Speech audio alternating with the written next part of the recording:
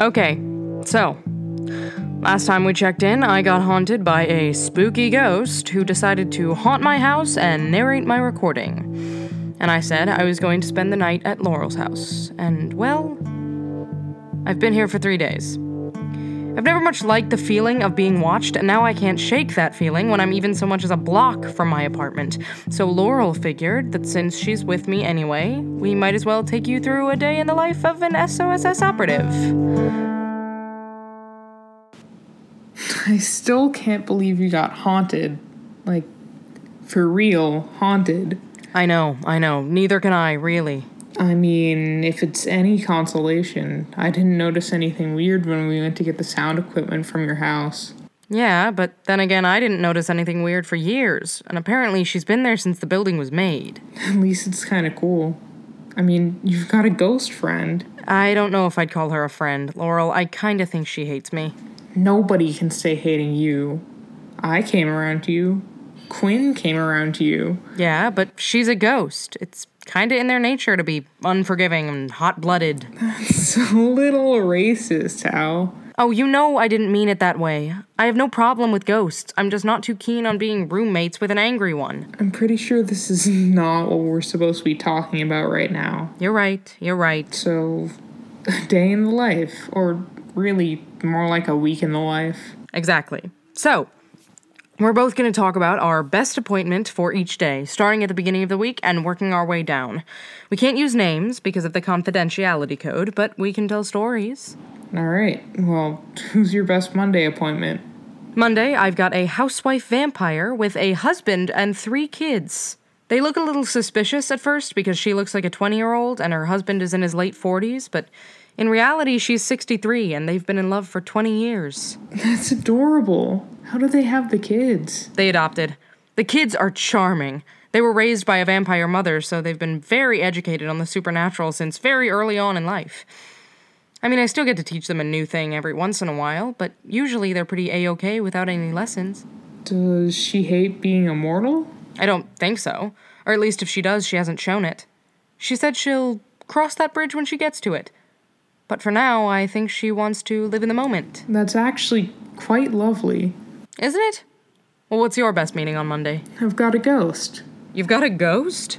Yeah? And you were still that intrigued by Ethel? Well, there's a difference between having scheduled meetings with a ghost and having one haunt you. Yeah, okay. So what's so special about this ghost? Well, they died in the 50s when things were considered much more black and white when it came to gender in suburban neighborhoods. And they think that their unfinished business is not accepting their gender identity. Are you helping them out with that? As much as I can. I'm not quite an expert in things like that.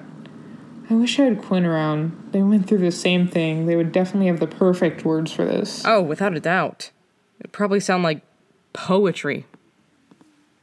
God, I miss them. I know. Me too.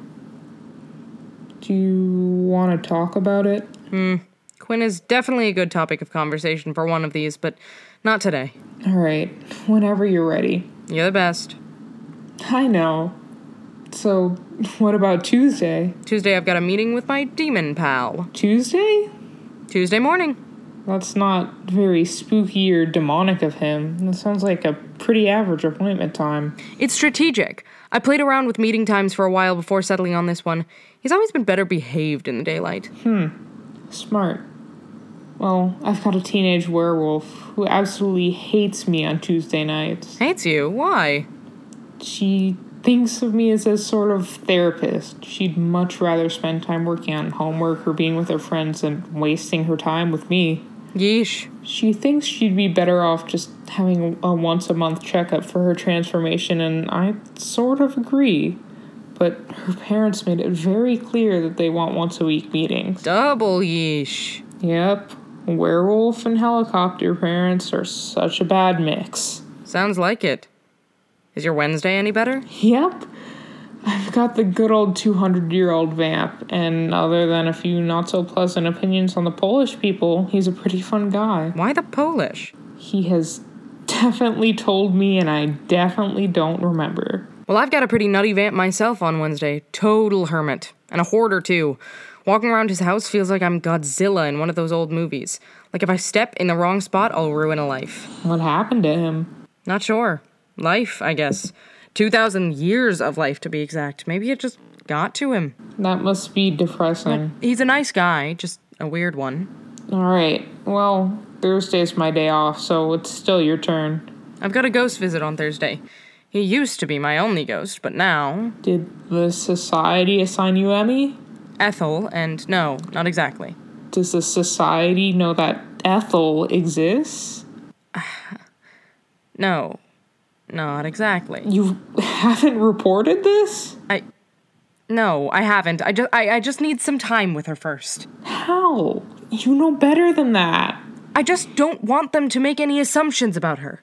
I want to at least try to get through to her before I report any incident. Ladies and gentlemen, please don't take this man as a reflection of our wonderful organization. We are much more put together than he is. Oh, come on, you would do the same. I most certainly would not. She's just a kid.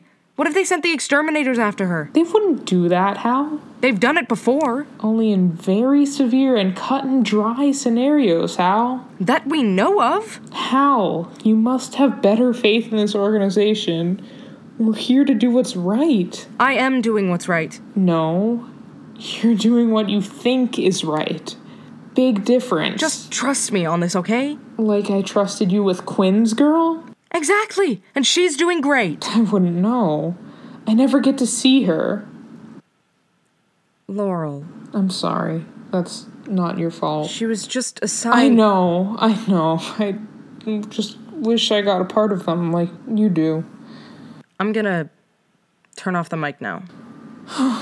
Yeah, that's probably for the best. Okay. Well,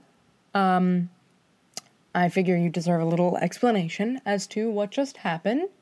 Laurel was angry with me for not reporting this incident to the SOSS, and she had every right to be. She really did, but that doesn't mean I'm going to do it.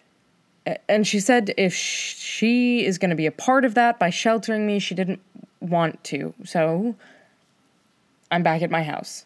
I'm not angry with her. She had every right to say what she said, but it does feel a little weird to know that I'm constantly being watched. I mean, Ethel's probably here right now. Isn't that right?